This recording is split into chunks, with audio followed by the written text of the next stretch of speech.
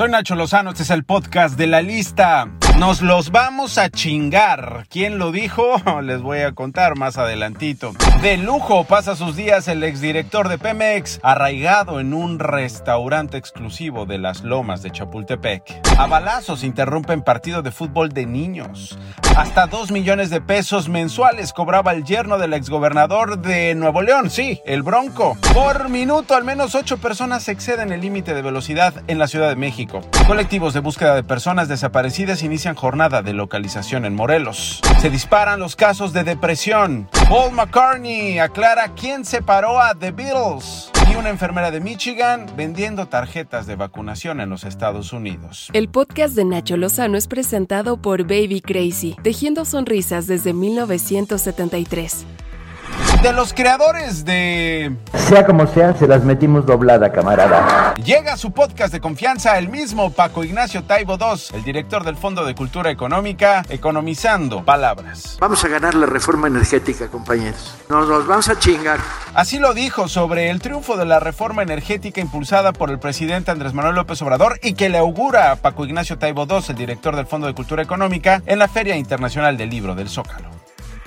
Y bueno, cacharon al exdirector de Petróleos Mexicanos, a Emilio Lozoya, uno de los mejores amigos de Enrique Peña Nieto, comiendo en un restaurante exclusivo de las Lomas de Chapultepec. Es un restaurante chino, porque ya ve que si no copelas, cuellos. La periodista Lourdes Mendoza aseguró haber tomado las fotografías este sábado, mismas que se dieron a conocer en su cuenta de Twitter. El presidente López Obrador habló al respecto. Sí, yo creo que es legal, pero es inmoral el que se den estas cosas. Es una imprudencia, para decirlo menos, un acto de provocación, porque este señor fue director de Pemex y está como testigo protegido. No, lo inmoral es que no hayan invitado al presidente, aunque sea unos rollitos primavera, caray. Tanto que ha ayudado el presidente Emilio Lozoya. Ahorita no se paren, no se paren. No se paren, tranquilos. A balazos fue interrumpido un partido de fútbol infantil afuera del multiforo de Zacatecas. Son los balazos que usted acaba de escuchar, que dejó como saldo 4 policías muertos. A través de redes sociales se compartió el momento de la balacera que generó pánico entre las familias que disfrutaban del partido en un campo ubicado a unos metros de donde se perpetró el tiroteo. Es el fiscal de justicia de Zacatecas, de presunta justicia en aquel estado, Francisco Murillo. Donde lamentablemente perdieron la vida compañeros de la Policía Metropolitana. 4 elementos y uno más que se encuentra lesionado. Actualmente tenemos un despliegue por parte de distintas corporaciones de seguridad para ubicar a los responsables.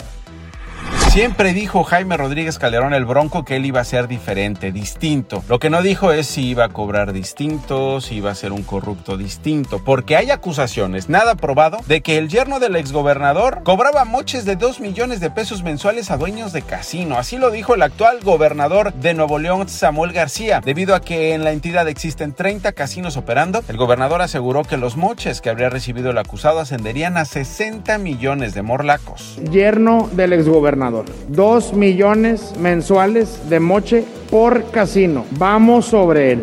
Punto. Si hay gente coludida, embarrada, van a ir también en la carpeta. No importa el cargo, no importa quién sea.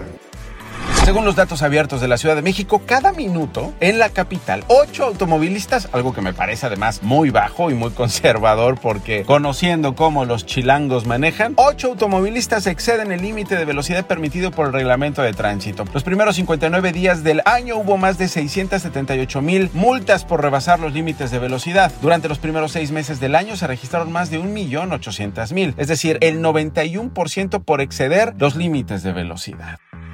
160 colectivos de búsqueda en 26 estados del país han iniciado Sexta Brigada Nacional de Búsqueda de Personas Desaparecidas en Cuernavaca, Morelos. Y hay que decir una cosa, si estas mexicanas, estas madres, hermanas, hijas, están buscando a sus seres queridos, es porque el Estado y las instituciones, es porque los gobiernos de todos los niveles han sido incapaces, mediocres, brutalmente crueles con ellos y no han estado a la altura de la búsqueda de sus desaparecidos. Por eso lo tienen que hacer ellos. El objetivo es desplegar acciones de localización durante 14 días, 14 municipios de Morelos con la participación de 300 representantes de diversos colectivos, porque las autoridades de este país no pueden por inútiles. Estamos aquí con la ilusión y la esperanza de que en los lugares que vamos a ir tengamos un buen resultado. En Morelos, por fin, las familias tenemos esa esperanza de que ahora sí vamos a encontrar a nuestro familiar, ya que aquí no se hacen búsquedas.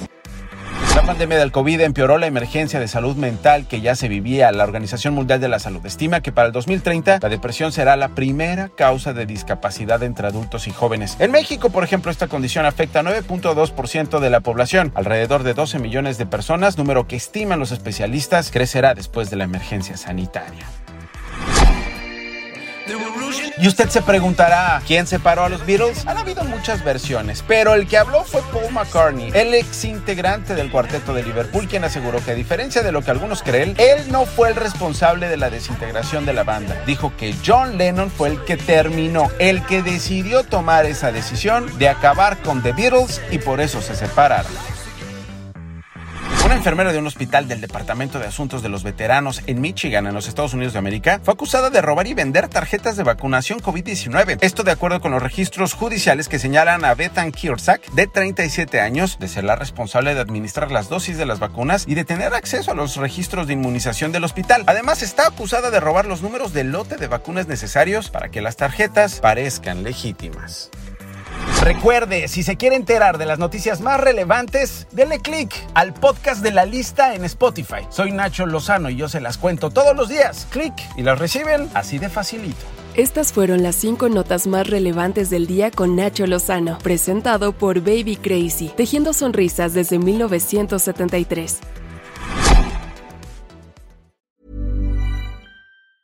If you thought the only way to get a more defined jawline with natural-looking results was through surgery, think again. Juvederm Volux XC is a non-surgical injectable gel filler that improves moderate to severe loss of jawline definition and can help you achieve natural-looking results with little downtime. Even better, this improved definition lasts up to 1 year with optimal treatment. No maintenance required. Improve jawline definition for a smooth, sculpted look with Juvederm Volux XC. For important safety information and to find a licensed specialist, visit Juvederm.com. That's JUVEDERM.com. Not for people with severe allergic reactions, allergies to lidocaine, or the proteins used in Juvederm. Common side effects include injection site redness, swelling, pain, tenderness, firmness, lumps, bumps, bruising, discoloration, or itching. There's a risk of unintentional injection into a blood vessel, which can cause vision abnormalities, blindness, stroke, temporary scabs, or scarring. Talk to a licensed specialist to find out if it's right for you.